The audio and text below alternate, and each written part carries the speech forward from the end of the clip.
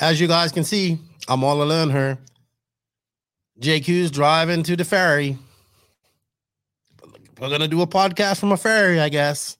We got to talk about RCGP. Is on his way to Sweden.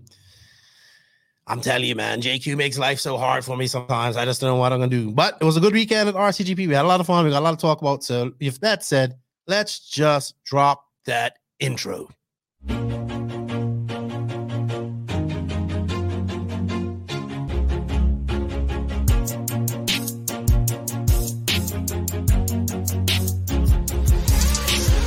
Nitro is the glory, but e-buggy pays the bills. Welcome to the No Name RC podcast. Get ready for some serious bench racing. But be warned, we speak our minds, express our thoughts, and sometimes things can get a little rowdy. Hate, and he just was influenced by the hate coming from the left, the hate coming from the right. And let's get back to more club racing and less of this money-grabbing book racing. It's hard not to be arrogant when you're always right. Yeah. See what I mean? That's exactly why people call you arrogant, Max. You may not agree with everything we say, but it's definitely worth a listen. And our pick, can you stop whatever you're doing? Join your host, Lefty the Great, with co-hosts and guests as they get together to chat RC. Hey, after that race that I watched this morning, I have to talk about it.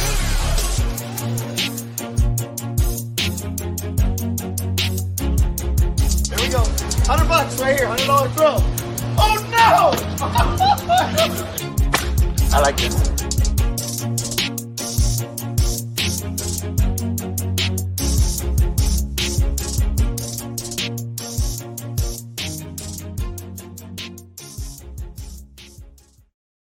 Yes, indeed. Not just the glory, but e-buggy pays the bills. What's going on, everybody? Welcome to episode number 201 of the No Name RC podcast.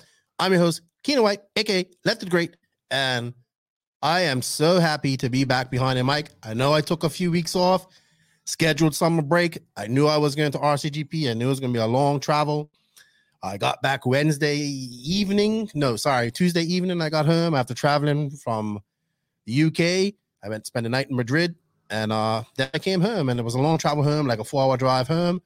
So I was a little tired yesterday, so I took the day off. But back today, I had to record with JQ because he was driving to the ferry to go over to the Swedish Nats because he got to be Ronafalk's engineer for this weekend in Sweden. So hopefully good luck to Ronafalk. So Joseph's coming on in a little bit. Once he gets to the ferry, he's gonna message me, and then I'm gonna contact him and bring him in and then talk to him like that. But so before you get Joseph in, I just wanted to say thank you to everybody that came and showed the NNRC some love at the Nemo Raceway.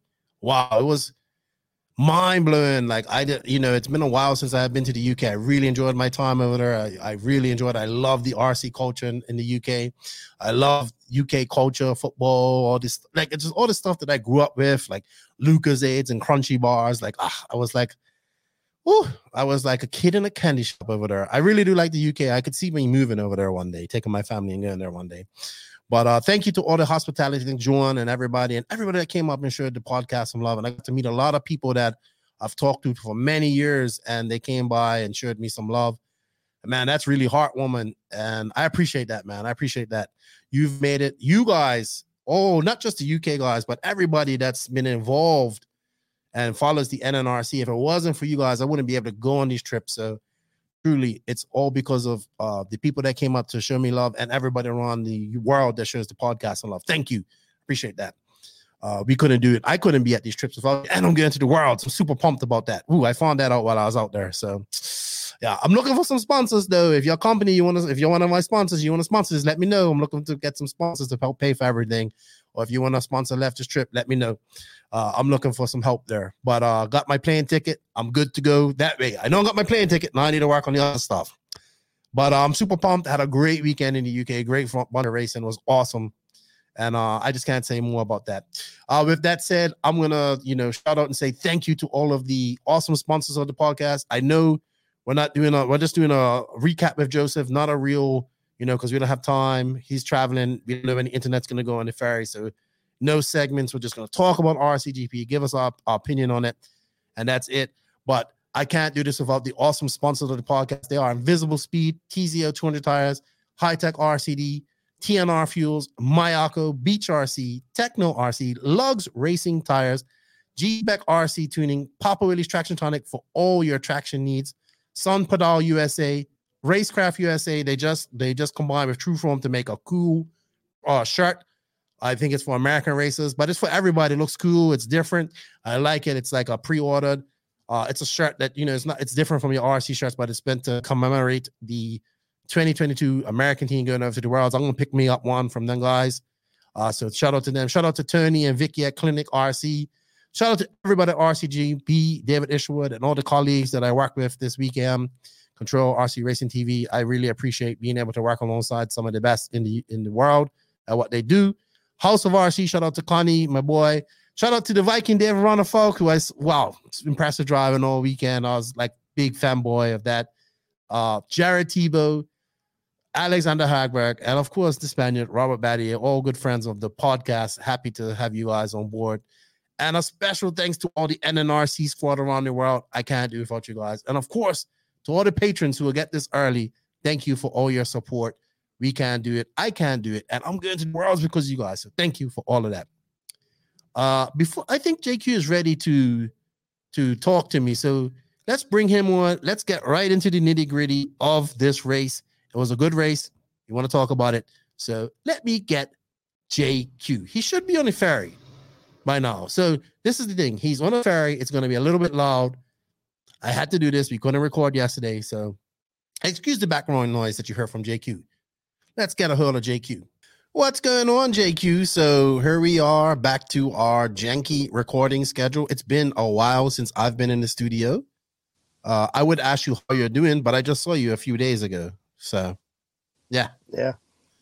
So just for people to know why we don't see JQ and we see this thing here, I guess that's him in his motocross getup. JQ is actually at the harbor waiting for the ferry to take him to Sweden, where he's going to be David Ronnefolk's race engineer for the Swedish Nationals. That's right. Where are the Swedish Nationals, by the way? Unfortunately, in the southern part of Sweden, so 6-hour drive, I think. Okay. Is it far from Ronnefolk's house as well? I think 1.5 hours or so. And what's the track called? Hässleholm, I think it was. Okay. Well, JQ, thank you for coming on. I know it's kind of stressful. You're back to traveling. Feels good. Does it feel good to be back traveling frequently, or are you getting kind of ready to stay home? Well, I mean, it's not that frequent. It was frequent up until the Euros, and then after the Euros was RCGP, now this Swedish race, then the Worlds next. So it's okay. I just booked my ticket for the Worlds, by the way. That's good. Yeah. Now I need to work out hotel and car. Yeah, I'm going to drive. I decided. I'm going to drive the van down to Spain. Okay, but that doesn't help me. No, it doesn't help you.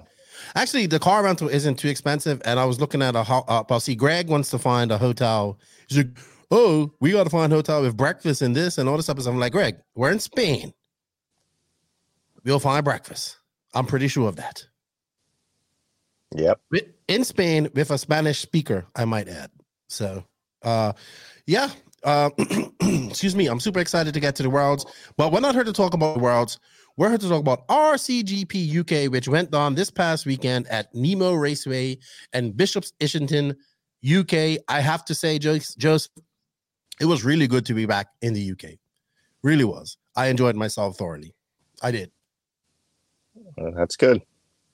Yeah, go on. I got, like, for me, it's just familiar, like Lucozades, candies, all the stuff that you can't take away from me because you're not staying with me. So you can't rip it out of my hand and throw it out and litter like you did in California. Right. But I didn't get to, I'm just saying it's nice to see all that type of stuff. A lot of this stuff is very familiar to me as I was growing up. So I have and I honestly, like, if I had to leave the DR and I had to move somewhere, I'd go to England to live, I think. I know it's crappy weather and it's not always like it was this weekend, but I do like it over there. Yeah, it's nice, but the whole Brexit thing is really annoying. Yeah, you got you know, dude, I had no issues, but mind you, I'm traveling on my Bermuda passport. But you seem to just get in pure issues wherever you travel to. I'm telling you, man, you look like that damn terrorist. I need to find that do, picture. but the real reason is that I'm sort of an illegal almost. So you know that movie, The Terminal. Yeah, you're like a guy without a country. I'm literally waiting for the day that's going to happen. I mean, the issue is that I was born and raised in Finland, but I'm not Finnish. I'm a Brexiteer now, so I'm a British citizen. And then when Brexit happened, it meant that I was no longer sort of allowed to just be anywhere in the European Union. And I do have a permanent residency in Finland, but I don't really have anything to sort of prove that. So I would have to apply for some sort of Brexit, some kind of what is it called? Like a so what Brexit you're trying to say is that you might get deported to Britain one day. No, I don't think that's going to happen. But every time I cross out of EU or you have into issues. EU, they are just so confused. Like, what the hell? Yeah, I get that. And now I've learned, like, I should definitely not say when they ask how long are you staying. Like when I arrived from America to Germany, which was my entry point to the EU, I was confused myself. Like they asked, how long do you stay? And my answer was something like, well, I don't know. I mean, I live here. I live in Finland, so I don't know how long I'm going to stay. And that was a mistake. I should have said, oh, just 2 weeks or something. Yeah, like you that. should. You got to learn to lie. So, not lie, but not tell the full truth throughout these. You know, I've been getting super aggressive and like just learning how to travel. So this is my 5th trip out. Truly blessed. Thank you to everybody for making that possible. So like with Expedia, you got little things like, okay, for $100 more, you get your free bag and you get to, you know, seat changes. And those are coming very valuable for me in this traveling because like for it's going to cost you $100 to take a bag anyway. But when you can add like, $25 more and it gets you free. Like so I have to admit, this was the best traveling for me. On the way over, I had like the business class. So I was like just behind first class. I had those nice seats. They were comfortable. That was so good for the 8-hour flight to London. And then when I was coming back from London to Madrid, because I had an overnight in Madrid. So I've been to Spain twice, only seen hotels in Madrid so far, and bidets. So that's the only thing I could take pictures of. Excuse me. And I had another like business class chair. And then luckily, the plane was freaking full, dude. The plane was full coming from Madrid to Dominican Republic the next day. And I had 2 seats to myself the entire time, but normal seats. You need 2 seats anyway. I do not, but it was very comfortable. And I might add that I did not have to use a seatbelt extension in any of these flights. By the way, I will add. Yeah, you used one from one seat and the other from the other seat. See, no, I just didn't do that. I just didn't do that. But anyway, enough about you trying to be rude to me because, you know, and you know what's weird at these races? So that these last RCGP races, we're not staying together because I'm staying with the RCGP guys.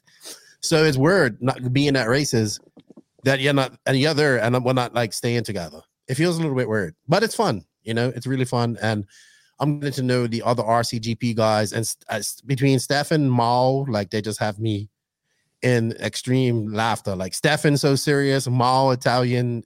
Yeah, it's funny. Anyway, JQ, I know you have limited time. I know, guys, like we haven't done like a full-fledged podcast in a long time. Max and I will be back next week. We have guests and questions and all that type of stuff. Max been on vacation, his training for the Worlds and all that stuff too. So next week we'll be back with a full-fledged podcast, but I wanted to get this RCGP recap in because I thought it was a great weekend. I wanted to talk about the race. I wanted to address some of the drama at the end of this and just talk about what I think was a good race and a good job in a race that was surrounded by a lot of negativity and a lot of drama that ended up being super positive at the end of the day. So anyway, with that said, let's just get right to the nitty gritty here. Let's talk about the track. So first off, I want to say thank you to Nemo Raceway. Joseph, I'm going to mute you because you're bird scratching. So I'm going to say thank you to John Hazelwood, Mark Rumble, Lee Martin, and all of the Nemo Racing and Raceway crew that had us there. You guys were super hospitable to us. I enjoyed my time there. I can see the passion that they put into this track, and him and his crew have done a great job. Like everybody working together, having a cafeteria there, having a lady working in the in the shop and stuff like that. It's kind of in the middle of nowhere, if really, like in the middle of a farm. So they're slowly building all this type of stuff. So I enjoy that. I know. So let's go right off the bat and talk about the elephant in the room, the surface. So I know you're not a big fan of AstroTurf surface, JQ, or Astro type surface. This is apparently a mix between carpet and Astro. It's a synthetic fiber that John has imported from from Holland. Sorry. He was telling me it got held up in the ports. That's why they were like finishing the track when we got there Wednesday. I know there wasn't a lot of features on the track, and a lot of people were pissing him in on Facebook about it. There was a lot of negativity about that. But I have to say that besides not having a lot of jumps and not having a lot of obstacles, the surface actually made for some of the best racing I've seen in a long time. And what I mean by racing, like I haven't seen these top guys make so many errors. And then so many, we got to see so many different charge from the back type of racing, like with a certain group of people. So yes, I feel it didn't have as many features. And Jordan would tell you, they're the first people that they want all dirt. I understand why they want to do this. This is a sustainable future. This surface can be used when it's raining. He wants to do 10 scale. Modular jumps, I'm a big fan of. This is a business, so he wants to operate this as a business. So I totally understand. And I think he weathered the negativity and hate and everything, because it was a lot towards him and this racetrack and everything. And I think, man, we came up with a great race, in my opinion.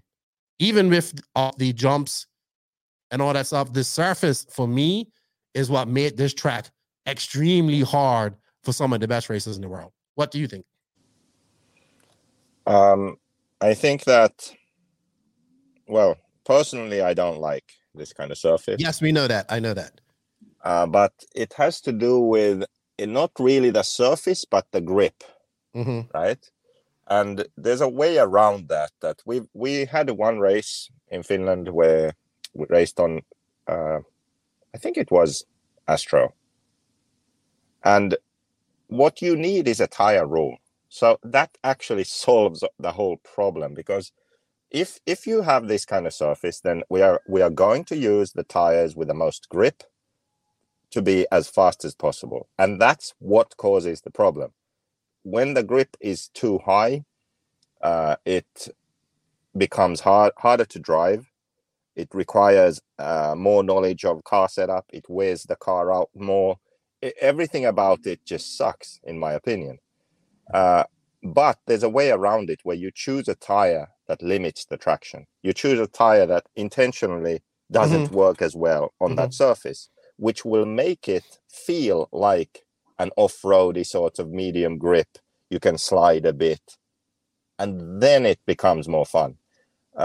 So if you have a track like that, I think the racing should employ some kind of tire rule. And that control tire rule, that intention of it is to make the surface lower grip, and that's going to be more fun and more off-roady for everyone. And then the second thing is, now it was very flat. I mean, there were some bumps you couldn't really see in the video, but you needed suspension for the bumps. The surface wasn't perfectly smooth. But what I think also, in addition to using a tire which lowers traction, so that allows the cars to slide a bit, if you make the surface so you sort of build some rollers, some bomb holes, some sort of some off-camber stuff, you make it a bit more on-road, so it's not so flat. That's also going to make it a lot more fun to drive. So with those two things, I think you can make a track like this, you can make a surface like this enjoyable for everyone, really. Yeah, and it's not to say that the people that were there didn't have fun. When I talked to the RC2 people, a lot of them enjoyed it. You know, they were figuring out their tires. But that's the beautiful thing. You can build a track and then cover it with this. You know, kind of similar to Robin Hood, or like what they do in, like I've seen in other tracks as well. So you can do that. And also they're looking at metal jumps so they can change. I think what they want to do is change the track around a lot, more. And obviously they want to work for 10 scale. I did like the multi-surface, like the brick corner. So having to set, it looked like for me, having to set their car up to handle the Astro, or let's just say synthetic fiber from now on. That part of the track, which wasn't extremely flat, because like you said, there was little bumps, and you could see it as it developed. The bumps were it was getting more bumps. So bumps were developing underneath. It didn't get more bump. It did. It did in certain areas. I was watching. It didn't. It didn't get more bumps. The bumps got more actuated. Anyway. How did they get in through breaking points and all that stuff? Because they didn't. It's still moving. No, it didn't. I disagree with you. It didn't get more bumps. The dirt got more bumps. The carpet. But then you have the dirt part of the track, which was amazing to see, because I don't know if because in the booth we could see it a lot more clear, and you can see how that some of that dirt section threw guys for a loop. That's where I saw a lot of people making mistakes too, and just hitting the pipe or trying to stay on the line, and it was rough out there because the cars were set up for the other part of the track, high grip and smooth. But I was wary about it at first, but I liked it. I thought that the starting gate system was really good. By the way, the best one so far as well. Double layered, double tiered, operated by one person. People were able to, like when you saw the RCGP guys, all you saw was feet sticking out from underneath the because the way the starting gate is. So people were taking pictures taking video from underneath there. So all you saw was legs sticking out from just like 3 or 4 people underneath there, just braving all the smoke and revving up. And it made for some interesting starts, man. All on carpet, lots of traction. It made for some drama too. We're going to talk about that when we address the RCGP stuff. But very good. I think I know you're not a big fan of the surface. I know they have much plans to change this. So I wish them all the best, but the passion is there, and the track people and John, they really made this race what it was. I mean, they were there, they were busy every time, they were working, and anytime you needed something, John was there available for you. So thank you to them, man. I think it was, I think this also led to this being probably one of the best RCGPs so far that we've had this year. So kudos to them. Like I said, I know a lot of people were complaining and they want real dirt, and they'll be the first person to tell you they want real dirt. But, I understand why they're doing this. So it's the man's track. He has to make money at it. And he was saying he spent like 12,000 pounds in oil, all for it to just wash away. That's not sustainable at all as a track owner. So I understand it. Yeah, this will give more open track days, and it will lengthen the season, so it makes perfect sense. But I really hope that they figure out the tire situation, because when there is no control of the tire for racing, they're gonna end up using the tire with a lot of grip, and it gets not just expensive but difficult also, and less enjoyable for many. So this is supposed to be really good in the rain too, so let's see how that works. Yeah, in the rain it's lower traction, so then I'm sure it's a different ball game. But yeah, it just gets too difficult when it's like this. So I enjoy. I'm not gonna lie. Big fan of the tire rule. Yeah, but I enjoyed watching the RCGP guys struggle with this. Not struggle, but I don't think they struggled. It's just different. Well, I just shouldn't say they struggled, but they would go very fast, and the surface would quickly reach up and bite you in the ass if you weren't paying attention. And you saw that a lot. Yeah, I mean, yeah, because you have to drive like a certain pace, but if you're behind, you can push a bit more and be faster, but then the risk is higher, So if you're leading, you don't want to do that. So there's always that ability for the person behind to push a bit more, risk it a bit more. And that's one thing that makes for good racing when it's a situation like that. Yeah, that's what I enjoyed about it. All right, so we talk about the track. and we talked about that. Next up, RC2, slightly more entries than Italy. I think talking to everybody there, they seem to have a great time. Looking on Facebook, everybody had a lot of fun. Big Mayako and Nemo presence, obviously, because of, it's a Nemo raceway. And Mayako, what Scott's done over there, so it was a lot of Mayakos. I would say next most cars I saw were S-Works. They had the most cars in the they had the same amount of cars as Mayako in the RCGP class. They had I saw a few Mugans, a few X-Rays, one Serpent. I think two Mugans, two HBs. And I think actually there were most Mayakos there, more than Agamas. Maybe. Scott told me. Okay. I don't know. That's cool. It looked like it was a lot of Agamas there. But it doesn't matter. But it does matter. There wasn't. Oh, jeez. Is everything a competition for you? Can we just talk about RCGP? Yeah, I just gave you a fucking fact. Doesn't matter. Christ. Green herd. Not too many. Couple HBs. It was good to see Thomas Musso come over with his girlfriend. He also bought the younger cousin of Jerome Sartell, Tom Sartell, who was driving Mugen. He was actually very impressive as well for a young guy. A big Irish contingency came over. So it was like Andrew Rennick and the Mayako guys that came over. It was great to finally meet Andrew of Model Tune. And then you had like Barkley Abernathy, who's like, I believe, the man behind the Federation and the track over there, because I really like the track that they have over there in Ireland, that they have the piston paddy. Have you ever been over to that track, JQ, No. over to the piston paddy? It looks so great. Another truly multi-surface track. So thank you for them for coming over. Unfortunately, with Craig Drescher there, Ongaro there, and it was nice to have Tom Robin there, but man, I really would have loved to have seen Neil Craig and at this race. Yeah, this race had.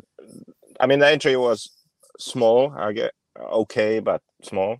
Mm-hmm. But the issues. I mean, the date screwed it really. I mean, yeah, we're gonna talk about that. Same time as a 10 scale national, so that eliminated a lot of people. Yes. And then also it's 2 weeks before the national. Mm-hmm. And first there was drama that, okay, you can't attend if you want to attend the national because it's within 2 weeks. Then they allowed it, but then they also organized a race the week after. So this weekend, there's also a race there. Yeah, and there was a weekend race before. Following weekend, there's a national. So there's 4 weeks in a row of races there, and the last one of them is the national. So this one, a lot of people then skipped. So that was really annoying. This could and should have been a race that's full, just like America. So, that sucked for RCGP. That the date was such that it didn't get full entry. Yeah, it sucked that a boisterous few made it difficult for everybody too, as well. The Skidmore's complained. Well, we'll talk about that. Let's talk about that on our JQ Racing rant, because I want to dedicate that to a whole rant. But unfortunate, like I would have liked to seen Darren Bloomfield come up. He could have.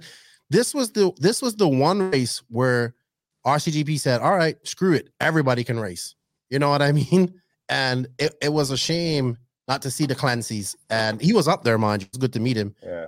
Not to see those guys. This would have been an opportunity to get all of that on video, and then eventually for everybody to see the proper talent that the UK has garnered. I have to say this: the BRCA and the UK have done a damn good job of the youth. I will say this: it was very good to see a lot of fast young racers at this race, and we know that the UK has a lot of fast racers like the Hall brothers, and they put a lot of time and effort into the youth. And I think this comes from having a proper federation. Even though I have my issues with the BRCA, it needs to be updated, like a lot of them. But this comes from, I think, having a proper federation and having the club aspect of racing that is so ingrained, deep, and truly amazing in the UK. I think this is the fruits of those seeds that were sowed many years ago. So it's fathers that are bringing their sons into racing, and they treat. For me, it just feels like they treat the youth a lot better and encourage them a lot more. I don't know. I have no info about that. Yeah, because you're like a horse with freaking blinders one. You can't see all of that, but I would. And there was a lot of young guys there. The actual final was full of young guys. I want to shout out to like Maxim Cook. So Maxim Cook actually and his dad, they won an entry to this race. Actually, Adam Reevy won it, and he wasn't going to be able to make it, so he gave it to them, and they weren't going to be able to make it. And they came up, and they were struggling. They were HB. They're like one of the HB cars there, and they were struggling at first. And then I think like Musso helped him out, and he came in the fifth. Like he was leading. He was doing pretty good. He was third for a while. It was good to see the young guys out. I just wanted to say thank you to all of the RC2 people that came up to support throughout all the drama and the nonsense that was going on around this race. People still came up, supported it, and if you talk to people, there was smiles all day long. People were having fun, and if you look on Facebook and the general consensus, like I see 99% positive. Was it perfect? No, but it's been damn good. And big thank you to those guys, and of course all the people that came up to spectate as well. We did get some spectators on the Saturday, Sunday. That was good to see.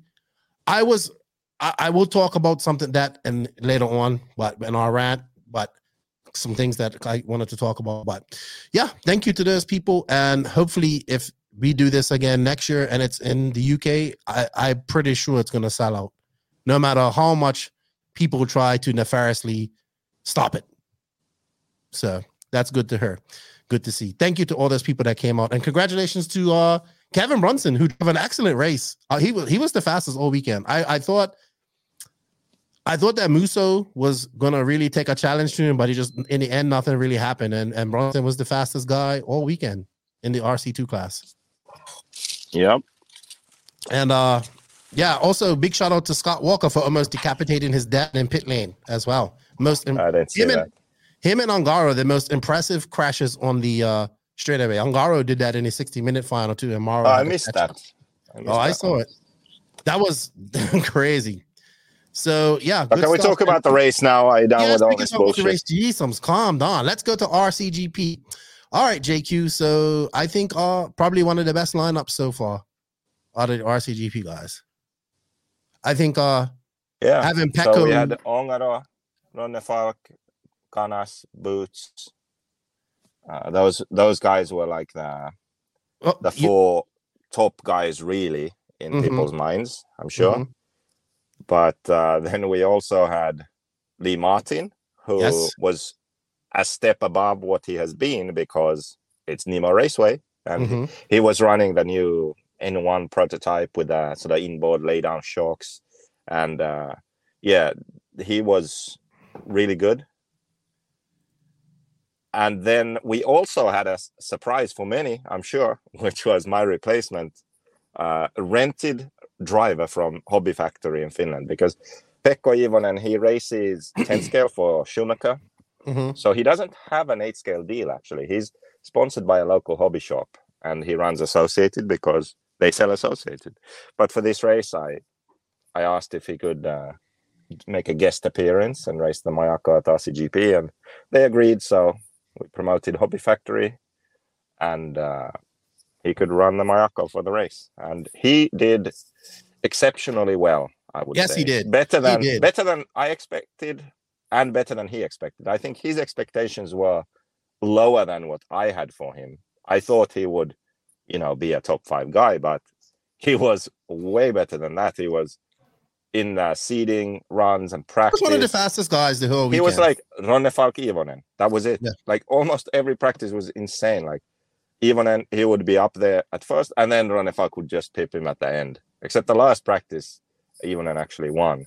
But it was surprising and impressive. Yes. Well, not only that, I was thinking maybe we should go through each driver and give our opinion on them real quick. So okay. Let's start with the lower guys. James Lepovo, it was nice to meet them from Guernsey. Apparently it's very similar to Bermuda, very rich, very small. Kind of James Lepovo, he does well on the national scene there in the UK. But, I think a little bit, this is, these guys are really good, but they came in and they put on a but I think he was also a fill-in really for shooting for someone like really? Neil Cragg or Bloomfield or something like this. But then because of the 10 scale national and other things, there was no one. Was not because of the 10 scale national, but we'll talk about that. No, there was no one, and then so then he got the spot. But it's good. They kind of came out of nowhere, and they came up. He has a really nice BMW, by the way, and they were very nice about it. They looked like they had fun. Clement Boda was nice to finally meet him. We'll start with BHRC team. Only been racing 8 scale for a while. You can see that they were struggling a bit on that side of things. They are really good on 10 scale, but Clement has pace, and I hope that they race a little bit more nitro, and they do that. But he's definitely got some skill, young Frenchman. Very nice for them to come by. They look really good in the BHRC blue, by the way, Brent. The brightest, you can see that from a long time. The only thing, we got to change them colors, man. Them BHRC cars and them associated cars are too close, man. Yeah, I know. I said that from the beginning. Like the whole point so hard to tell apart. The whole point of that body shell thing was you can say the red car, the blue car, the green car, and it's like Mayako is white, Invisible Speed is green, and then the rest are like whatever. I mean, Nemo, I guess you can tell, like a black and orange. But S-Works, what the hell were they thinking? Why can't you just make a red car? Your brand is red. For God's sake. Red and white, paint a red body. Red and white. Make S-Works the red car, okay? But instead they have some vomit black and red. It doesn't even look good in the pink, in the pits. Okay? And on the track, you can't even tell what it is. And then you have associated, your colors are blue. Clearly, blue, red, and white, for example. Just make a car like that. No, instead it's like blue and white and gray. You can't really tell. It's a bit bluish blob going around the track. And then BHRC has the same bluish blob. So you have 4 blue and white cars. You never know who's who. It's very hard. Stupid. It's very hard. It fucking pisses me off. You know what? This is how you know that I am not running RCGP. This is how you know. Because if I would not fucking accept you would find them. Shit, you would find them. No, I would not accept it. It was like when the season starts, I'm like, S-Works, make a fucking red body. That's the whole point. BHRC, okay, you're baby blue. Associated, what are you? Red and blue? Okay. Like I would make a clear distinction. When you see that, tell me if I'm wrong. You glance at the track and you see Pecco. When you glance at the track and you see Pecco, do you know it's Pecco? Yes, you fucking know. Yes, because he had the antenna too. Yeah, but that when you glance at the track, do you know that it's Ronnefuck? Yes, you do. Yes, because it's a fucking white car with white wheels. Yes. So that's the whole point. It's a simple concept. You look at a video, you have to know who the guy is. You look at a video now, and you have no idea if it's Ongaro. It could be Tom Robin, even fucking Boots. He mistook Ongaro for Tom Robin in the second main on Saturday. Yeah. And this is a fucking simple concept. It's a simple concept, but we have to play ball. Yeah. I think it would be a lot easier, especially for people following. Yeah, if we want RCGP to succeed, we need to play ball. All the teams need to understand the concept and support it. Right? I agree with you. Yeah. It's the only way it's going to succeed. If we all work together, we understand what we're trying to achieve, and we make it happen. Okay. I agree with you. Can There's we my stop first about the bodies now? Let's go. Okay. Thank you. I'm glad you got that out of your system, by the way. Yeah. Glad you got that out. Very frustrating. I can tell. Let's continue with our drivers. So Tom Robin, brave face coming back in. Him and Ronnefuck had some issues for the whole weekend. And everyone had some issues. Him and everybody, you said? Yes. Yeah, I think even didn't even Ongaro have something.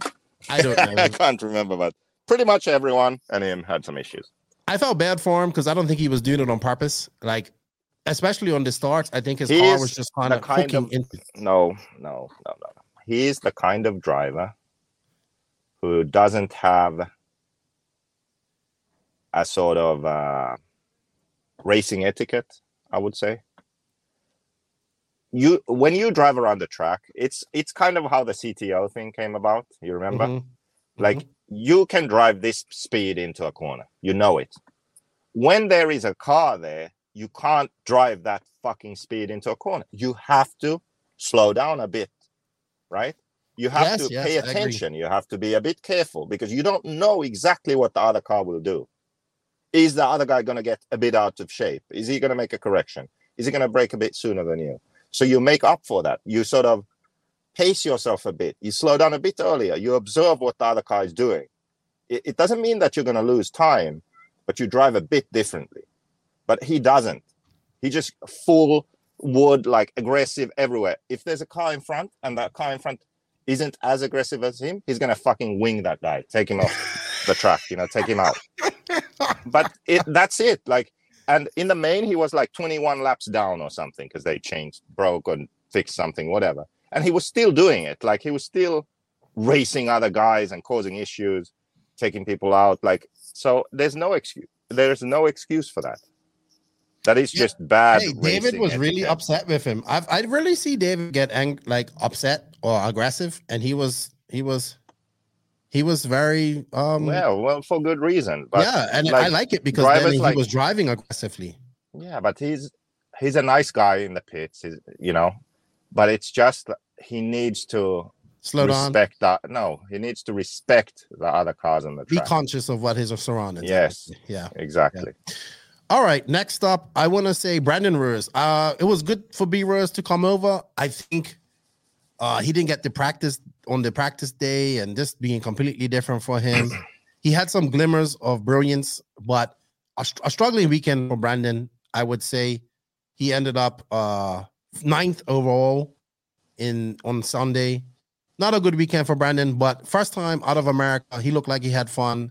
Yeah, and I think he had that one qualifying race where he was up there and actually stayed pretty high up too. Yeah. Like towards the end, he improved. I think the surface was the biggest issue. Probably never raced on anything like that. And also early on, like because of his struggles and also being in the back and being a bit off the pace, then he was also he seemed to always be sort of the losing party of any contact or anything.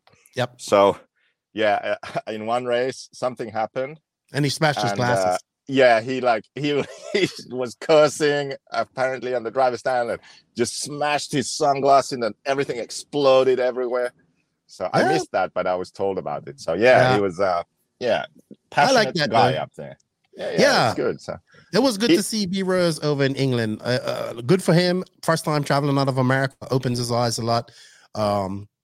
I don't know how he's not on the list for America to be going to the Worlds, but he said he'll be there. So I hope he is there. Another great experience. Very good, young, developing racer, in my opinion. Great attitude, too.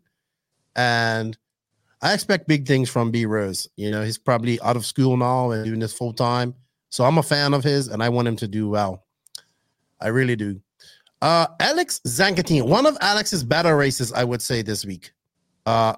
He's off the crutches. He was in the mix a lot of times, but like a lot in this race, little simple mistakes or just misjudgments would take you out, and that would happen to him a lot. But I think on the Saturday he finished. Let's see, on the Saturday he finished. Do we have? I have third.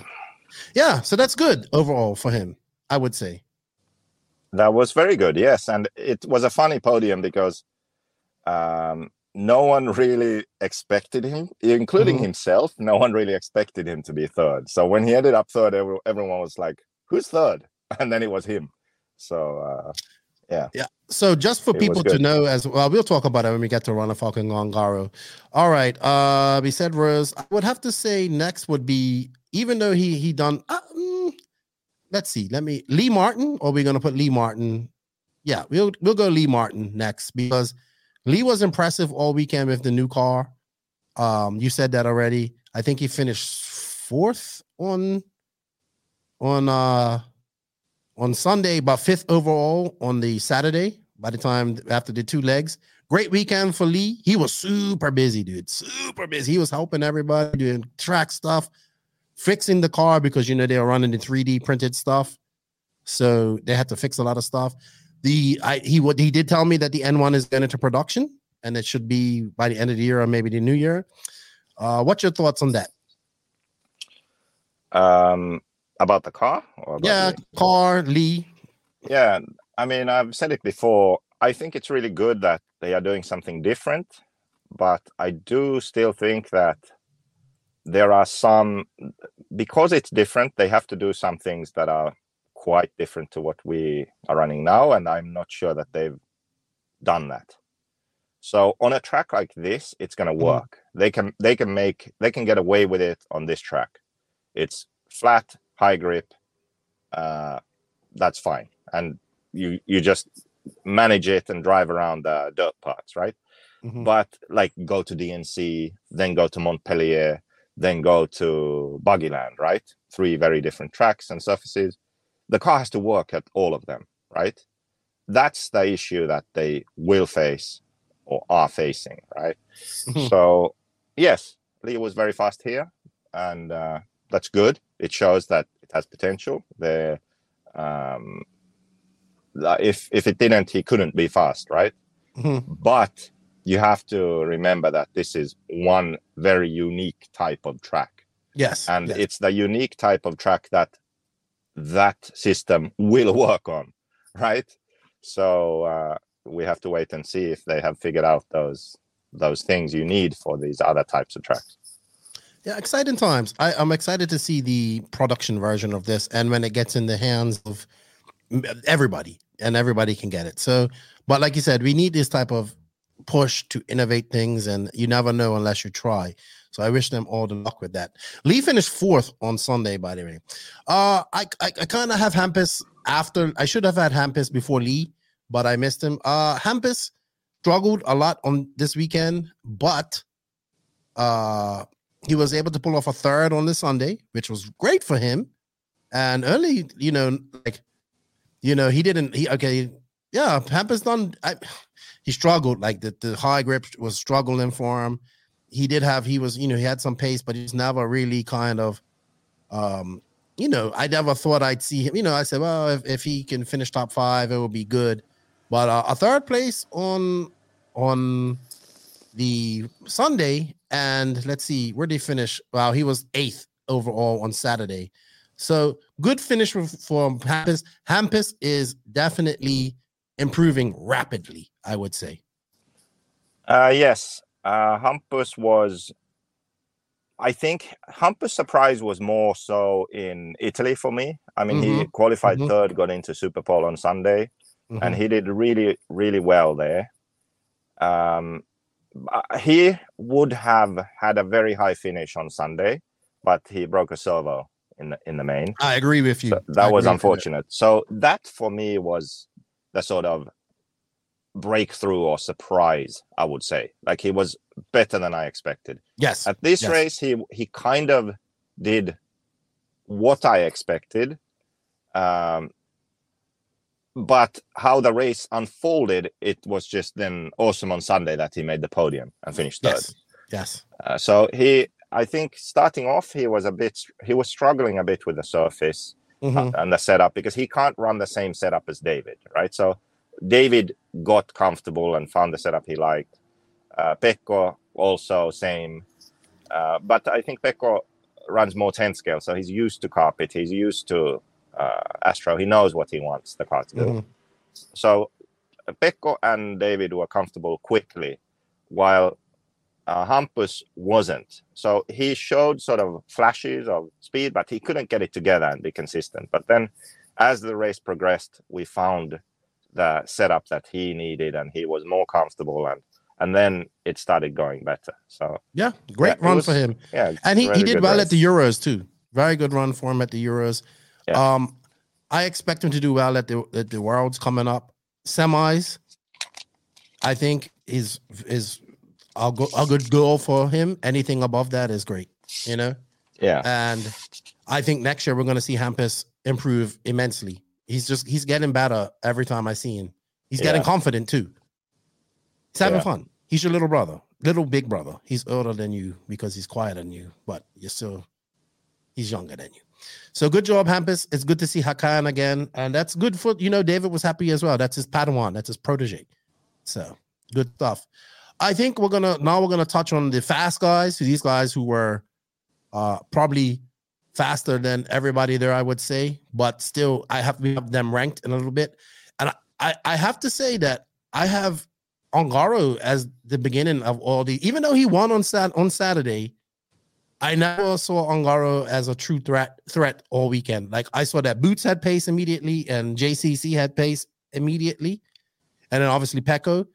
But Ongaro, I watched Pecco and David hunt him down too many times while racing and catch him up. Yeah. You know? So I'm not saying that he wasn't fast. I just don't think he was the fastest of these fast guys at this race. Make sense? Yeah, Ongaro for me was interesting because he has a bit of a unique driving style and setup style. So I was curious to see how he would do here because you can't slide the car at all. You can't rotate the car with a sort of loose rear end. The car will grip always. So I was curious to see how he would do, and he did as expected. I'm driving onto the ship right now. I can tell. Noise. So we probably won't have much time left to talk. So as expected, Ongaro did improve throughout the event, and he was a contender. So that just shows how good he is. Even though he has this unique setup style, driving style, he can still adapt it to every kind of surface, really. He isn't as dominant as good everywhere, like DNC, super rough, bumpy, crazy US style. It's not his strongest suit, but 1 year he battled for the win there, finished second. This Astro, for sure, is not his strongest suit, but he won on Sunday, right? But he wasn't dominant, like David was faster. He always finds a way, that Ongaro. So, impressive. I must say that this advanced stage of the poodle haircut is definitely I'm watching it. I'm watching it as we go, and it's really got a lot of detail to it now. It's all different tints of color within the hair. So I found the reason for this, by the way. No, but it's an Italian thing. Yeah, it's an Italian, or it's some kind of young fucking TikTok fashion thing, whatever. But his mom is a hairdresser. Oh, okay. Yeah. So, yep. So, but I mean, I really got to look at it in the sun, and you can see all the different shades of color. It's like really some attention to details going into this. This isn't just like this isn't just like, hey, let me have her. Like, there's a lot of attention, and it is evolved over time. So the backwards mullet. Well, I call it the poodle. So the poodle. All right, next up, Elliott Boots, man. Elliott Boots was fast right at the get-go. He was, he was fast throughout the hill. He was in qualifying, he was fast on the stuff, but just seemed to struggle in the mains. I mean, he did finish 6th overall. I know he flamed out throughout the main as well. I'm gonna mute you for a second because I just heard you zipping up stuff. He was fast. Boots was out here a lot practicing previously to this. But unfortunately, he didn't. With a 5th on the Sunday, and let's see where he finished overall on. Are you there, Joseph? I probably muted him. Hold on, I did mute him. JQ, are you there? Yeah, I'm here. You said you were going to mute me. Did you forget? Yeah, but then when I asked you what's up, JQ, you should answer. I did, but you had muted me. So he finished 3rd on the rush on. Oh yeah, you couldn't unmute yourself. He finished 3rd on rush. Did he finish 3rd? Hold on. I do like whatchamacallit, but it is a bit long-winded. So he finished 3rd on, and then he just what? No, not overall. No, overall he finished 7th. So he had an 11 and a 2. So but he Boots, did pip. Boots had speed. This is like Boots' story. I mean, he did win 2 Euros, yes, but most of the time, Boots is one of those guys who has speed, but something's gonna go wrong, so he's not gonna win. Like, he's gonna make a bad mistake. He's gonna have a technical issue. He's gonna flame out. Like, that's what I think when I think Boots. It's unfortunate. He flamed out in the 60-minute main, ran out of gas, where he could have finished a lot better. I get the feeling that there's one ingredient missing from his program. Something that maybe the way he sets his car up. There's something that is a bit off. And when he was with Kyosho, when he back when he TQ'd the worlds in Argentina, he won Euros, all that stuff. Like the car suited him, his package was good, everything was working. That's when he was his best. Every other time, it seems that there's something missing. He is good. He shows flashes of brilliance, but it's not like from beginning to end solid. You see what I mean? There's something is off. I would agree with you there. He was definitely one of the fastest guys here, but just don't have the results to back it up. Yeah, and this race also, he had a slight advantage because the week before he did the national there. But I think he didn't even run e-buggy, which would have helped him more, I think. He run truggy. But still, the surface, kind of figure out what you need, know the layout, all that stuff. So definitely helped. But yeah, to be honest, I did expect slightly better results from him. I'm sure he did too. He was very frustrated at the end, it looked like. It was good to meet his dad, though. He enjoyed himself. I just saw him chilling out, drinking a tea and watching the race, giving Justin some shit. We're going to talk with Justin a lot of shit this weekend. All right, so I don't know. I'm trying to give him a new nickname. I don't know if it's going to work. Cream, because I said, the cream always rises to the top, and Juan Carlos Canas is cream or la crema. I don't know. I have to ask my wife if there's a acceptable Spanish terms, but I like JCC. Juan Carlos Canas, I one of the fastest guys here all weekend. Just having bad luck in his mains. So I believe in his second final, in his second leg final, he pulled out to a great lead while Ronafalk and Ongaro were battling out. And then he made that mistake I went back and saw the replay, which you can see it's up on YouTube, by the way, RCGP YouTube, where he went off the bridge and went under that modular jump on that tabletop there. Sorry, went off that tabletop and went off this side. I don't know how he did that. Like, such a bad mistake cost him the entire race, like entire win. Yeah, but there's bad luck and there's bad luck. There's different kinds. You know, this is like the kind where you sort of cause it yourself. You make your own luck to a great extent. Sometimes something happens where it's just like incredible and you couldn't affect it in any way. I think this race, it was all sort of you make your own luck kind of situations. First time I've seen him get frustrated too. Yeah, he had the pace, but things didn't go his way. And I think also it's sort of, he's also one of those drivers who has a past of ruining people and driving through people. I mean, and I think this race really sort of went the other way. He got a taste of his own medicine. He did cause a big upset on the Sunday in the first qualifying race because Pecco was leading and Pecco was going to win it, and then 4 corners from the end, last lap, Canas winged him, ended up caught under Pecco's wing, and that was it. So he did have those moments still where he should have been a bit more patient. But overall, when you look at it, it was like he was on the receiving end. One time coming onto the straight, David was right behind him, and he just, I think David said that Canas just clipped the pipe going onto the straight, so he wasn't able to carry full speed through the chicane, where David did, so he just ended up driving through Canas, so they both crashed. Yeah. And so there were just those situations, where he sort of ended up losing out because of contact. But that's it. Like when you dish it out like that, sometimes it's gonna bite you too. And that's how it goes. Yeah, think back to Italy. I mean, Ongaro and him Ongaro was really upset at him. And then this weekend, I remember just watching him walk off the stage, like telling off Justin in Spanish, and Justin like saying, "Hey, I'm just trying to keep, this is how Justin explained. He said, Pecco, you caused him to lose the race. You know what I mean? With that mistake."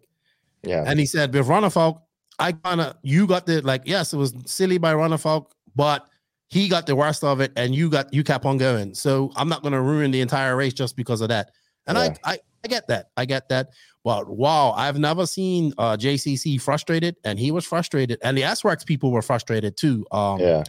They were frustrated at the Mayako guys, and there was a whole bunch of, you got the referee in your pocket and all this type of stuff. Well, that's bullshit, because on the Saturday, then in the second leg of the 2-leg sprint finals, Pecco was in a position to podium. He would be 3rd overall, but his pit stop, he made a mistake coming into the pits and hopped the pipe, but he also hopped the second pipe and was off the track and then came back. So he lost time coming into the pits.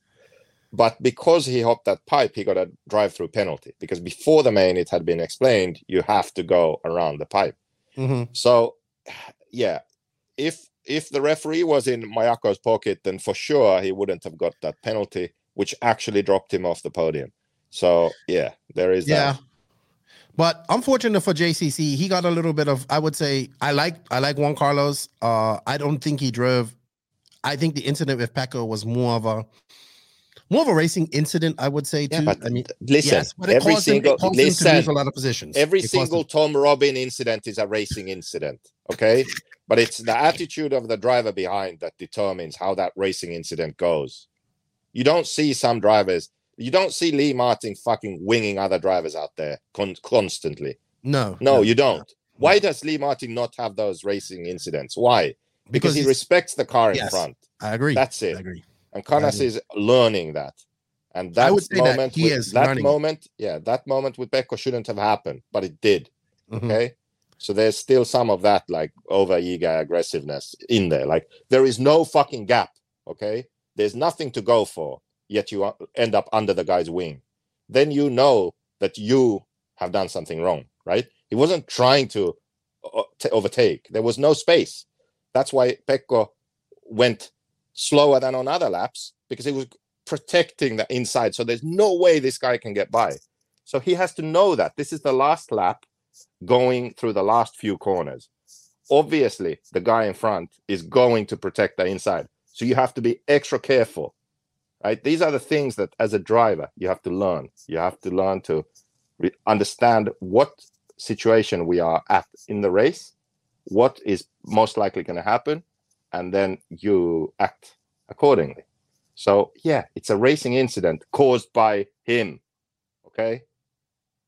And when he adjusts his attitude and his actions, that won't happen. He would have finished second at the race. Maybe Pecco would have made a mistake in the last corner and he could have got by and won it. But now he got a penalty and he finished 7th. So you as a driver have to know what situation you are in. Where are you in the race? It's the last few corners, right? So you are extra careful. You know that the driver in front is going to go slower and protect the inside. You know that because we are coming to the end, right? So you have to understand that. You adjust your driving accordingly. Maybe in the last corner, Canas could have gone by. Maybe Pecco would have made a mistake. There's an opening. Then he goes for it and he gets by. So he wins. Or maybe he would have finished second. Now, because he was impatient, he ran into Pecco, ruined both of their races. He got a penalty. He finished 7th or 8th, right? So he threw that away because he was impatient. That's what you have to learn as a driver. So you have to read the situation, understand what's going on, adapt, not be too impatient, not throw away good finishing positions. I agree with you. Yeah. So when you say it's a racing incident, yes, it is, but it's a racing incident caused by him. And when he adjusts his attitude and respect for the car in front, he will have more consistently better finishes in races. And he will have more good luck. He will have better luck. It is luck that he made himself. Do you understand? Yes, Joseph, I agree with that. That's why some racers are consistently better than others, because they somehow are able to make these split-second decisions and adjustments subconsciously, And with a track like this, you can see those decisions being made because everything's so visible because of the high traction. Yeah. But just to say, previous to that, about a lap or two previous to that move, I felt that he kind of waited for Pecco at one point in that same position, that same place. Yeah. And I felt that, okay, he should have got in front of him then. And so I think he just subconsciously went for that same move and thought Pecco was going to do the same thing, and just ended up rear-ending him and taking him out. Unfortunate for Pecco, and unfortunate for JCC in the final, because he was out to a commanding lead in the final. Not that I didn't ever think that Ronafalk and Ongaro would catch him, but then I believe something broke in the 60-minute main. Yeah. I don't think he ever had a commanding lead. At the beginning, he was pulling away while Ongaro and Ronafalk were battling each other. From what I don't remember that. Like, I don't think he had a commanding lead at any point. Like, the three of them pulled away. He was in the lead. They did. But I don't know. I don't think it was. I don't know that he was like going like, oh, he's gonna win this shit. I didn't think I have that. I didn't think that either, because I knew the outright pace that Ronafalk had. I knew he would catch him up, I think. So, but at the beginning, when Ronafalk and Ongaro were battling between each other, he was starting to pull away, and then he had some diff failure or something happened to his car in his rear end. But unfortunate for JCC, he was very frustrated leaving this race. I know he even said he didn't want to race I think he told Mal he didn't even want to race the final on Sunday because he was pissed off and all this type of stuff. But I kind of felt like, hey, this is karma, like coming back to you, like, you know, number 50-50. Yeah, he has a lot of speed. He has pace. He just has a few chinks in his armor to fix, you know, in his head mainly. And then I think everything will be fine. And I do think he did one of the coolest moves at the race, though. Can't remember who it was, but they come onto the straight, and I think it was Lee Martin, actually. And he passed him on the outside. So he went towards pit lane further, passed the guy, and pulled in ahead. All happening on the straight. So, I mean, his reds was screaming down the straight. It was so lean, and he was so fast. That was cool. I just happened to see it happen. Like, they come on the straight, he just pulls out, passes, pulls back in, like in F1. So that was cool. All right. Yeah, we'll see. World coming up. Pecco the ringer. It's okay. How's the car, Pecco? It's okay. Yeah. Very finished. You know what? So Max says you're not very finished, right? So what I'm come to the conclusion that you're very much finished, and Pecco is very much finished, and that Max isn't very finished. No, I think Pecco is sort of more smiley and happy than your average Finn, I would say. Probably. Maybe he was smiling quite a lot. He's a bit shy, but like just in the pits and stuff, he's definitely more outgoing than most Finns, I would say. Okay. My first time ever seeing Pecco, this is his third. He did 3 European finals in a row. Great finish for him in Barcelos. This guy's a jack of all trades, man. Yeah, he races like every class pretty much, and does well too. So he runs 5th scale. He's 5th scale European champion, actually. And now he would have won, but ran out of fuel on the last lap. There's no pit stops in 5th scale. So, and then 8th scale Euros, he made the main.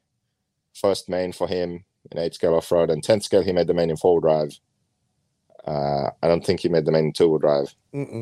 And then he's also going to the Touring Car Worlds, so he's really racing everything. And I think that actually sort of helps him because he's really good at adapting. So he has a very broad skill set, and I think people often ask that why are Finns so typically good in motorsport? Like, how is that possible? Because there's so few people, but then if you look at F1 or rally or even RC car racing, there are Finns there that are doing well.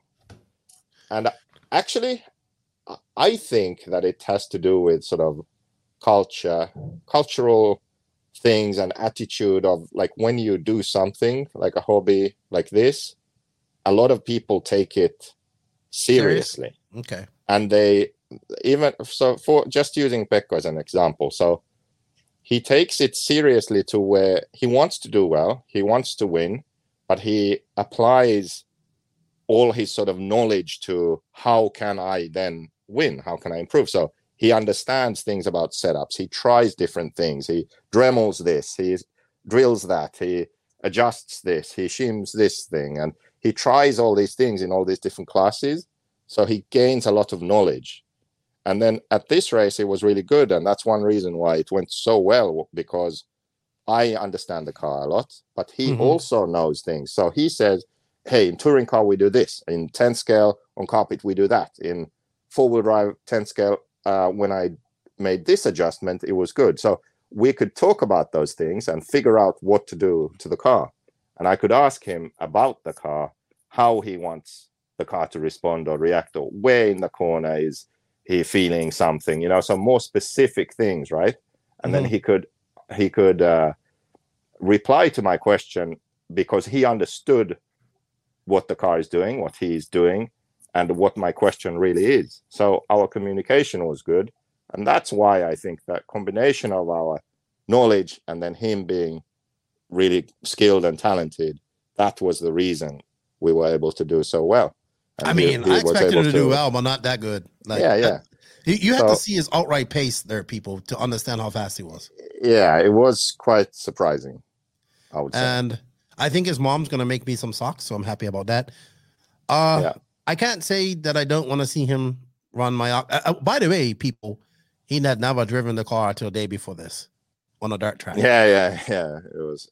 So that's even more impressive, you know? Yeah. That one more thing about him. He's the only guy that I know who drives better when you talk to him. So we had the headsets, and I was talking to him throughout the race. I mean, in qualifying, in practice, everywhere. Just sort of whatever I saw, like, let's say back left corner on the dirt, he was looking a bit sketchy. Then I told him, like, okay, next lap in the back left, just take it easy, don't jump so far, just stay to the inside there. That's the safest, fastest way, you know. The next lap he does it, you know. So like, I would just tell him things that I saw, or then I saw that he was starting to push it a bit more, then you would calm him down, like, you know, remember your fastest laps are the ones where you enter corners a bit slower, so you maintain your corner speed. So just focus on that. Don't start pushing too much. Like, all kinds of things like this. I just kept talking to him, and he would drive better. And he even said it after the race. Yeah, I remember him telling you that. I've never experienced that before. You had a lot of smiles on your face this past weekend. We'll talk about that in a minute. But I think having Pecco there, and then I'm not blowing smoke up your ass, and I know people say, well, you're a favorite because you're Mayako, Keenan, Lefty, you like this, but I think having him there helped David, helped everybody on the team, because everybody's Mayako looked good there this weekend, and then you obviously not racing helped a lot. So from what I saw, because I was watching a lot of these cars, a lot of the RC2 cars, the Mayakas look good out there. They look confident, and Pecco was just like, man, that he's not a kid. He's like 19. He's good. Like, and man, I would love to see this guy like focus on 8 scale a little bit more and see what he can do. I don't know how much reindeer and whale blubber it's going to cost to get him to drive a Mayako at the Worlds, but I wish he would, because I think he'll do well on that track too, to be honest. He's talented. He's very talented. I would love to see Pecco go to America and race too. I don't know if that would be, but then you guys have those rough ass tracks in Finland too. So very impressive. Very impressive. Max was right. He's good. He's good. He's a jack of all trades. I like to see him master one or two. So great. I think a great introduction to Pecco. I mean, everybody in Europe knew him, but like, the people that watch this race or who will watch this race or listen to this podcast, they're probably like, well, who the hell is Pecco Ivanen? We need a nickname for him. I don't know what we're going to call him. Yeah, but you'll think of something. I'll think of something. But it was great to meet him, and I hope he enjoys his contingency prize, which was, I have no idea. But he is a bit upset because the steering wheel's on the right-hand side. But he was fun, too. Once he loosened up, and he was having fun, and then he was, enjoying the camera and all that type of stuff. So that brings us to our last drive, and people might be like, well, he didn't win on Sunday. Why are you guys leaving to last? Because, well, I just think that, in my honest opinion, David Ronnefalk was heads over heels faster than everybody there this weekend. Simple as that. That was very encouraging also for the future, because like in the 60-minute main, his 10-lap average was faster than anyone else's best lap, which is on this level is pretty much unheard of, I would say. I mean, so yeah, he was He was creme of the creme, man. Yeah, very fast. Because everybody made mistakes on this track, but like I remember in the 15-minute leg, so it was like him, I think Canas, him, and Ongaro were battling at first. I think it was that water. Then I think he made a mistake, right? And then it was and then after Canas's mistake, it was like Boots and Ongaro just pulling away. And then I was there with Nick, and you're watching it because that's all we can see. So we're watching that battle.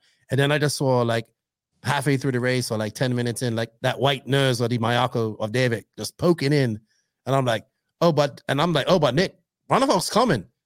Like, and dude, like I got to watch him drive so aggressive. Like you can see that he was just, man, like his ability to come back from mistakes, put his head down and come back this weekend was on an all-time high impressiveness. Like, wow. I honestly feel like if he would have not had that, no, I know for sure. If he had not had that flame out, because he did flame out prior to this first pit stop, just a miscalculation, because a lot of people did actually. It wasn't any miscalculation. He ran out of fuel, but he wasn't supposed to. Like, right, that was the in-lap.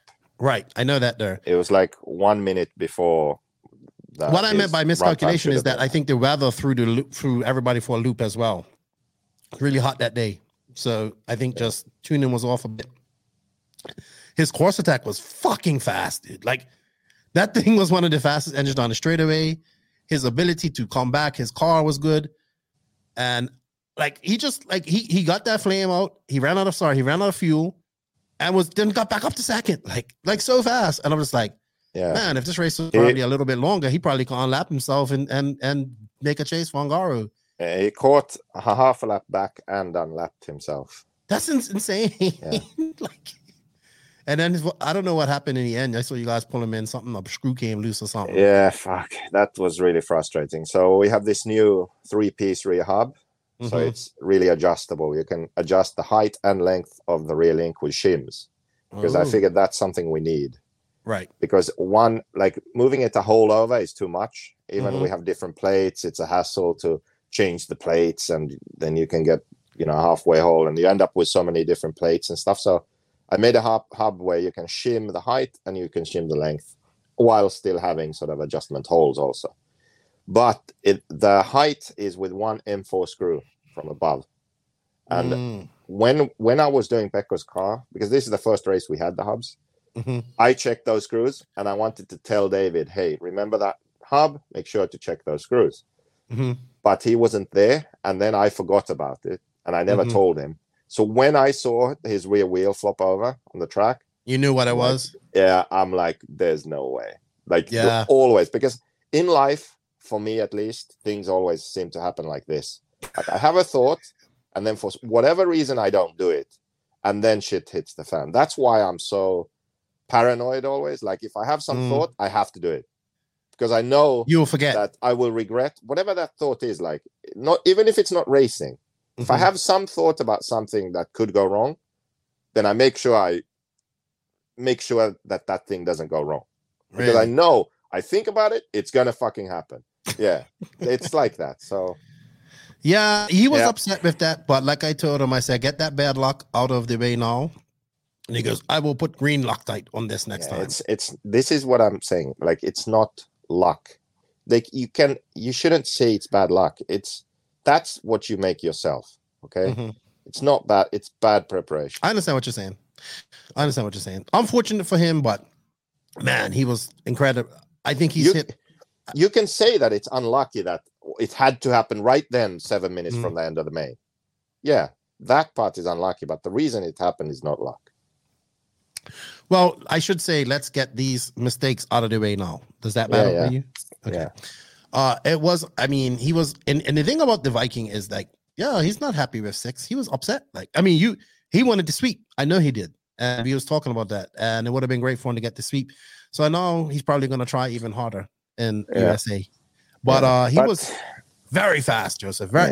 He did a form right now that I think he goes into this world championship next month. He was a favorite before. I think even more of a favorite now? Well, I don't know. I think the same because, I mean, even this race, it didn't start like that. Like, even after he got fast, he still wasn't happy and he was still making mistakes. And I think at one point in the race, it almost felt like Pecco had an edge over David, which was very insane to see, really. Because there were times when they were on the track together and I felt like Pecco had a slight advantage. Right, but that's where I think that's where David shines and he likes that competition. Yeah, but there were times like in the practice runs where they look at 4 best lap times where Pecco was first. And I thought, okay, he's going to get this. But then David put in like some hot lap or something. And then I love boom, just pipped him, you know? I love that. So he has that ability. But you see, you can get fooled by that. It looks good on paper, but kind of like the 8-scale electric Euros, where I knew he was fast, but I knew he's not going to win like this. Like, we have to figure something out. And then we didn't, and he didn't do that well in the mains.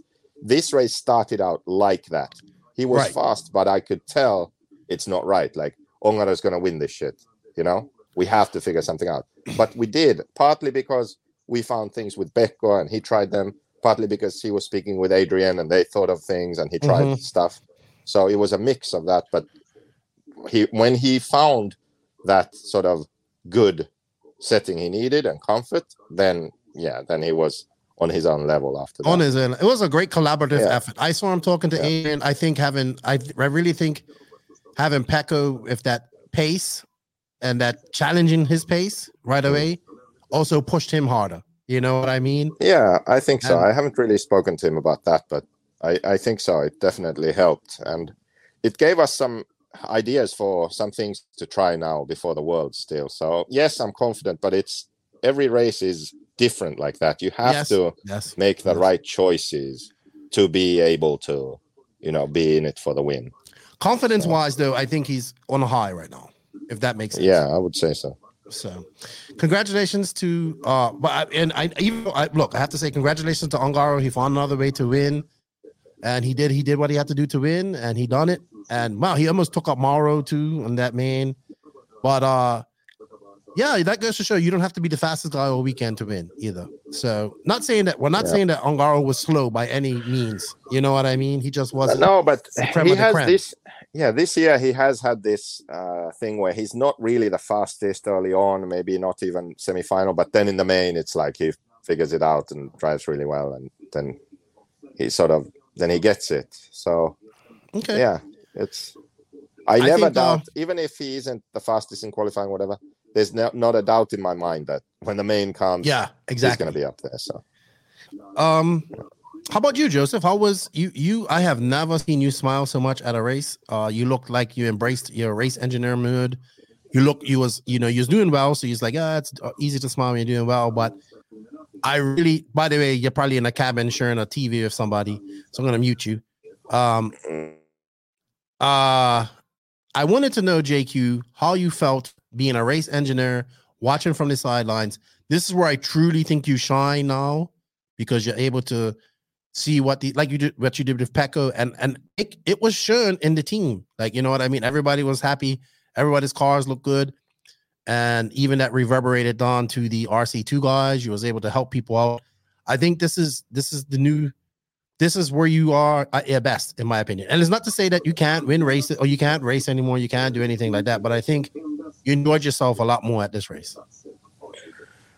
Well, like you said, it's easier because it also went well.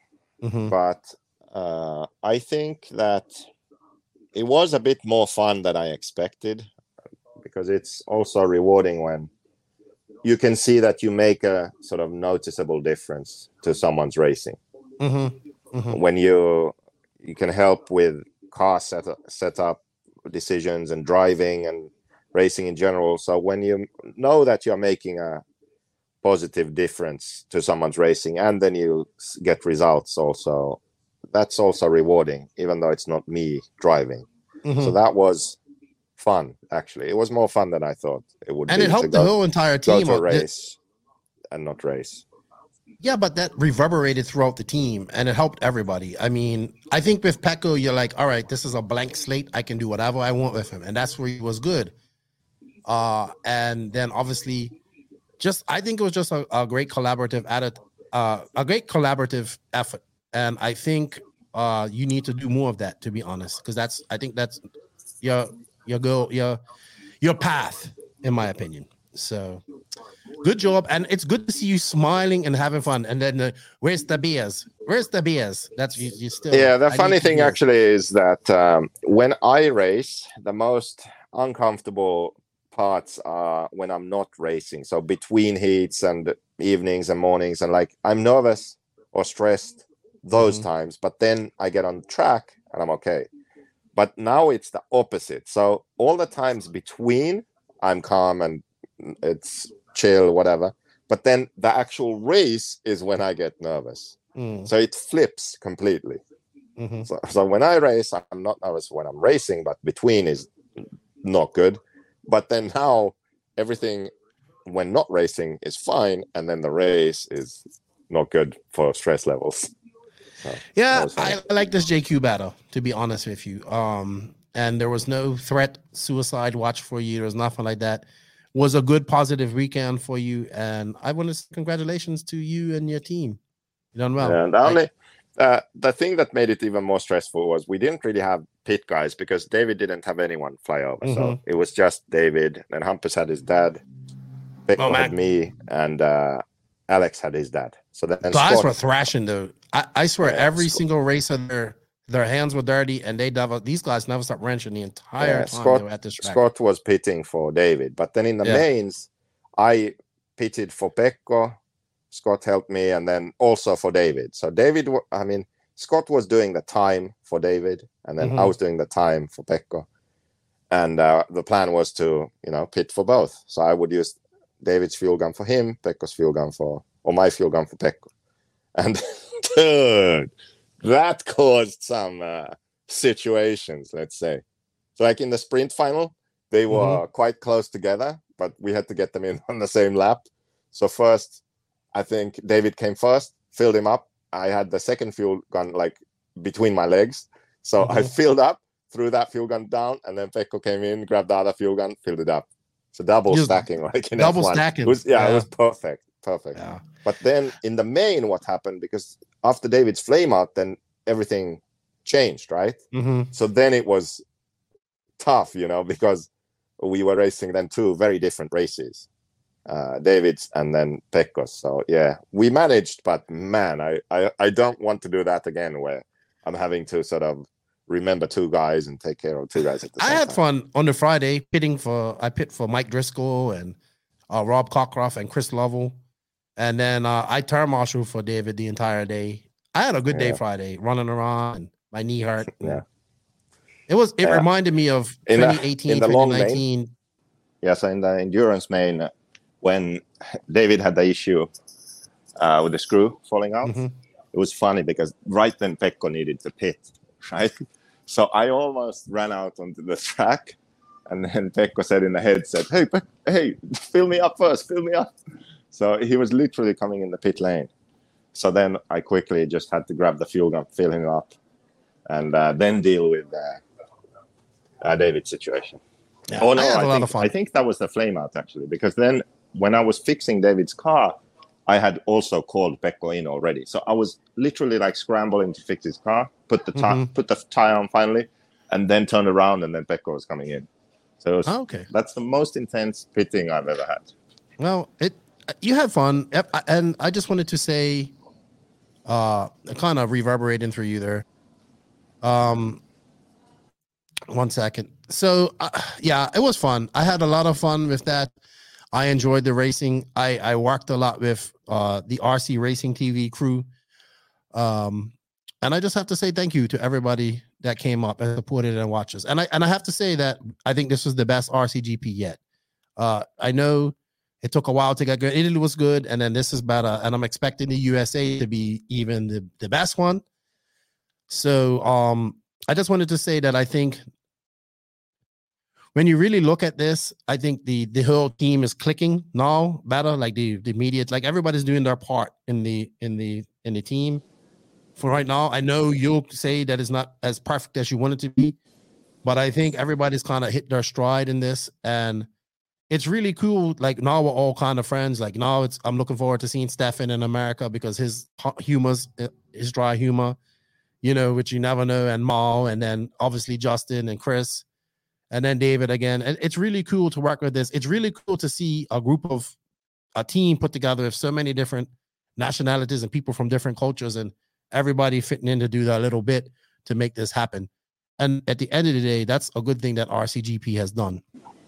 So yeah, and it sounds like it might be happening next year too, which is really good. I heard that, and I heard the possible tracks. So Isherwood's I'm glad to see that too, because I know after America he wasn't very happy, and then Italy, but I know David's very happy after this race, and it's good to hear talks of season 3.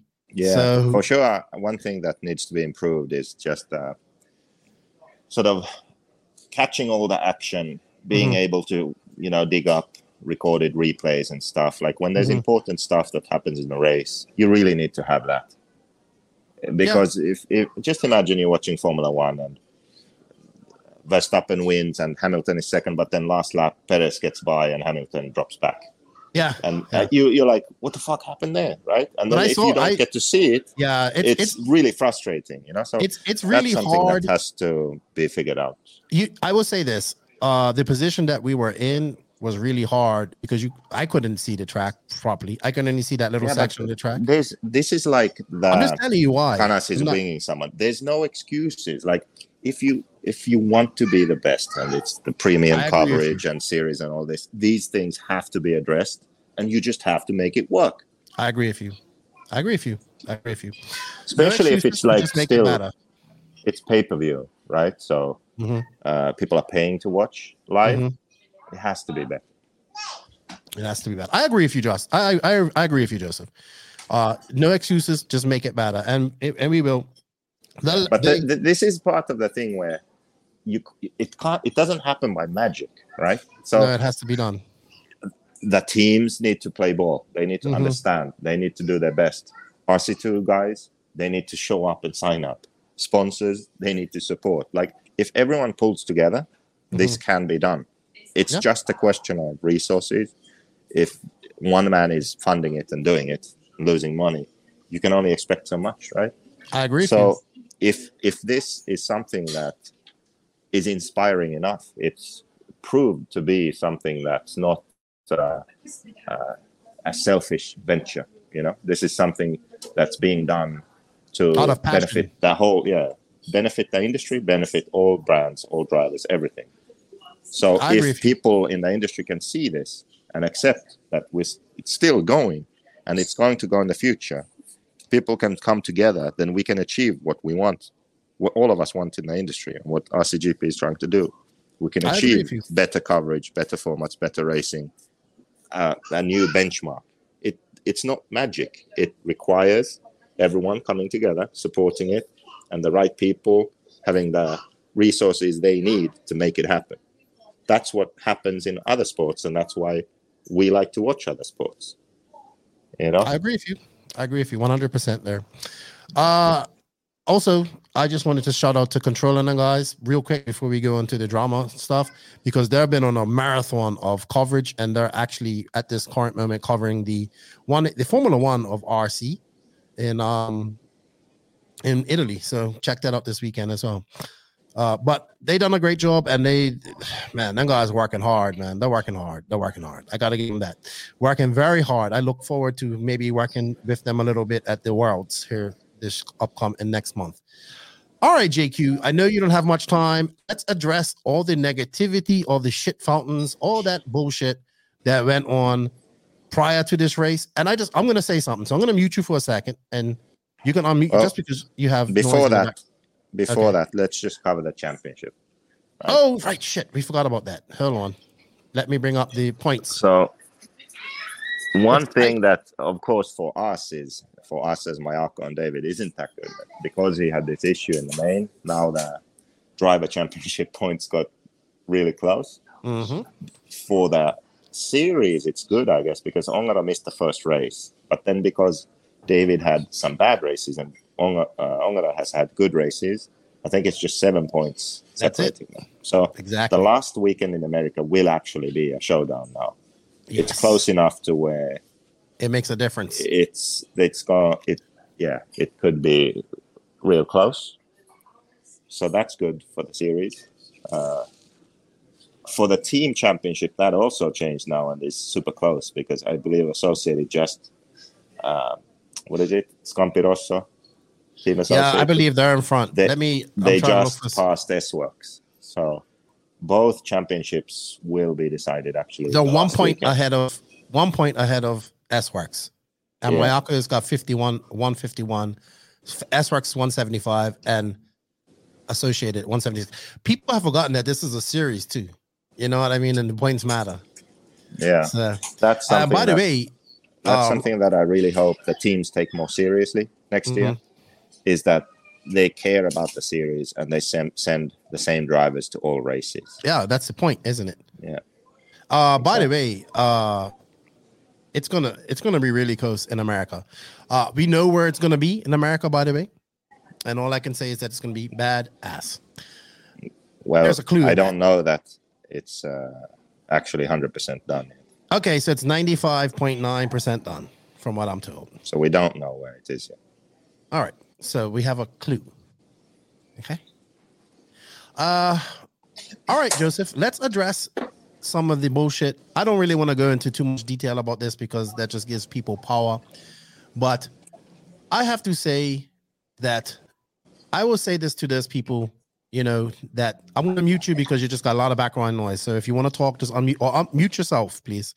So leading up to this race, there's a lot of drama and negativity towards this race because of the BRCA and rules and all this type of stuff. And I get that there are rules in the BRCA that have to be, that they do things for fair play. And I like that. But I understand that sometimes things have to go a different, sometimes you have to bend rules and flex with things. But there was this race, RCGP bent their rules and opened up RC2 for everybody and made it fair and dropped the price and did all this type of stuff. And what really aggravated me at the end of the day is that there's a very few vocal people that are very negative about this. I'm not going to say names. They know who they are.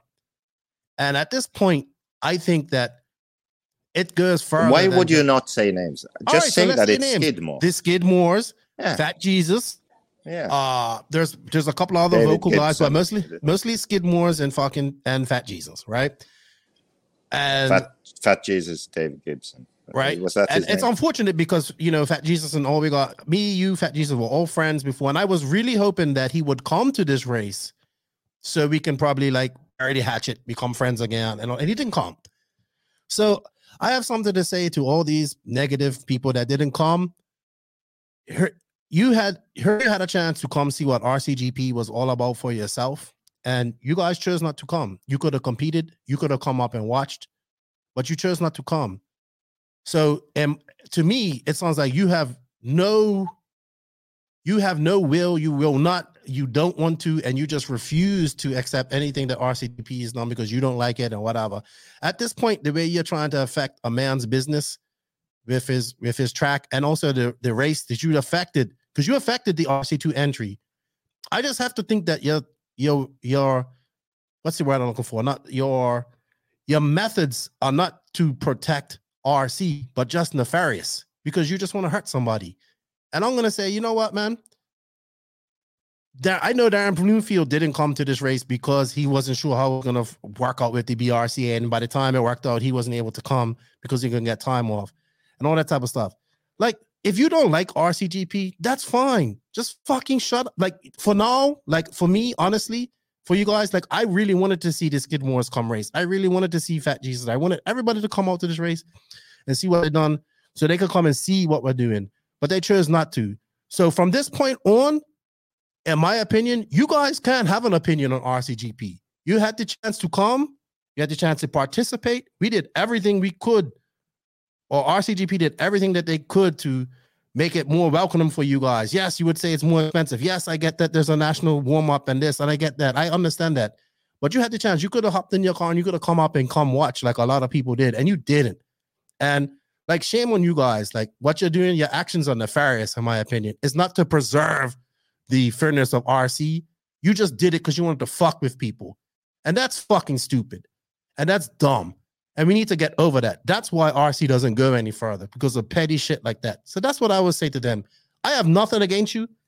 I still want to shake your hands, and I'll see people at the Worlds and all that type of stuff. And I wanted to see it. But I think there's actions that you've done and continuing, and it's continuing after this with the gluing of the sidewalls and all that shit. Like, get over that stuff, man. Like, the race came, people had fun. It was a positive race, and you missed out. You lost all opportunity to come and criticize it. Now, in my book, you can't criticize it. You never came, and you had the chance. So just zip it up and go with the flow. That's how I look at it. We came, we did a good thing, and if we come back next year, we're going to do it bigger. That's all it goes down to. Like, it's no time for this petty bullshit no more. Like, we need to grow RC, and we need everybody involved. Yes, you guys don't like this, you don't like that, you don't like that. But fuck, man. Like, it just gets fucking tiresome. In fact, the fucking argument was still going on about glue sidewalls, and that started a whole nother shit. Like, at this point, you're just starting shit to start shit. Like, no real point, just being an asshole. Stop it. Like, stop it. Like, it's not necessary, in my opinion. That's what I would say to them. Let's just be friends. Let's race. If you don't like it, then don't go. You didn't go. So just be quiet. Like, you know what I mean? I never been to Neo. I wanted to go so bad. I liked what the DXR guys done. I wanted to go so bad. I'll never say anything bad about that race because I think it's great. You know what I mean? Me and Dave, we may not see eye to eye on a lot of things, but that doesn't mean I want to see bad things happen to him. His races need to be successful too. They're important. You know, I'm not mad at Dave or any of them guys. I'll see Dave, I'll shake his hand. Bobby Moore, them guys. My actions aren't nefarious. I want things to be better in RC. And you just spouting away on the internet, causing problems. You did your job. You stopped a lot of the RC2 drivers from coming. And it's a shame because them guys would have had a good time, just as much fun as the other people that had. That's what I have to say to the boisterous few that caused all the issues for this race. What would you say to that, Joseph? I mean, I would just say that people always say that I'm negative and I complain or whatever. Yeah, I do, but I always have a point and it's always consistent and I always want things to be better. So it's constructive. Okay. Yeah. And I don't just complain, I also do. So for people who complain, they need to make sure that they have a point, they have a reason for it, and they have they have a solution. So they aren't just complaining to tear something down. They are complaining because they want something to be better. Yeah, as an example, when I complain about DNC or Dave Laken's races, I complain because there's a reason to complain, and I provide a solution for how it can be better. And people who go to those races, who pay money to travel and pay entries and pay for the equipment, and they attend the race, they would benefit if these changes would happen. And they agree that these changes should happen. That's why I complain. So this is the same kind of situation. If you're just going to come up with bullshit that isn't true and make up stuff and complain, for the sake of it, doesn't make sense to me. Be constructive. Yeah. Provide a solution. I agree with you 100%. You probably said it more eloquent than me. I just kind of got tired of all the BS. And I think that you didn't attend and you had every opportunity to attend or just even come spectate and you didn't. And shame on you because you missed out on a good event. And I hope that the people that listen to this, I just want you guys to give it a chance next time. Talk to the people that went. They had a good time. And all I saw is pure smiles and happiness. And that's what RC is about at the end of the day. So, yeah, I just wanted to say thank you to a few people before I did that. They came up to see me and they supported things and they came and they were really special to me. I like to say, first off, shout out, thank you to Mike Driscoll and Maddie Driscoll for the gifts. They bought us some Welsh beer. It was great to meet him and his son. I helped, and it made me feel good to pit those guys and help them out. And thank you for the Legos. Jamie Docking for coming up 2 days in a row and checking it out. It was good to see him. I talked to him a lot on Facebook. Adam Reevy, and he brought his son up, Alex, so I could finally meet. SJ Shantler and his son Josh. I finally got to meet his son Josh. It was crazy because, like, you know, I believe his son's paraplegic or whatever. And when I stuck my head out of the van, like, he knew me right away because he's watched me on YouTube and all that stuff. So that was pretty cool to me. And I just wanted to say thank you to everybody that I met. I know I've missed people in this. I'm sorry I can't remember everybody. But you guys really made my trip over to the UK really special. And I thank you for that. And Peter Edern too. Thank you for him coming up and, you know, seeing what it was all about. I'm glad people came up, saw the event, watched it, and said, okay, this is what it's about. You know what I mean? And I thought that was really good. And I appreciate that support. And I appreciate that everybody that came up and shared the podcast and love. A lot of people shared you love, JQ, with Invisible Speed. And yeah, we appreciate that, man. And we look forward. I know that the UK is definitely on the list of names of season 3 if it happens. So thank you for that. Brexit ruined that. So I mean, it was a lot of love shown for us. For the people that came there, they showed a lot of love, man. And once again, a big shout out to John and his crew for all that they done, because they worked their asses off the entire time. The entire time, JQ. So, yeah, and good job to all my colleagues that I worked with. I believe they did a good job, and it's so good to see Isherwood going home with a smile on his face after this race. You know, he deserves it. He deserves it. He deserves to have that race full too, by the way, and at least make his money back. Yeah, even though that doesn't. I really hope that. Hello. So JQ is probably out in the middle of the ocean somewhere. He's breaking up somewhere somehow. You're breaking up real bad, JQ. Hello. Okay, well, that's all I can do right now. All right, say goodbye and say thank you to everybody, because you're out to sea now, and I'll take over from her. Yeah. Goodbye and thank you. Hey, have fun at the Swedish Nats. I'll see you in Spain next month. And yeah, we got a lot of work to do in between then. Have fun. Good luck. And I'm gonna let you go because it's you're gonna be running out of internet here. All right. Okay. Bye-bye. All right. Thank you for your time. I'll hit you up when I'm done. Yeah. So with that said, guys, I just wanted to say thank you once again to everybody that came out to RCGP. I greatly appreciate that. I enjoyed the support. It was awesome to be back in the UK again. I never really got to see any 8-scale racing while I was in the UK before.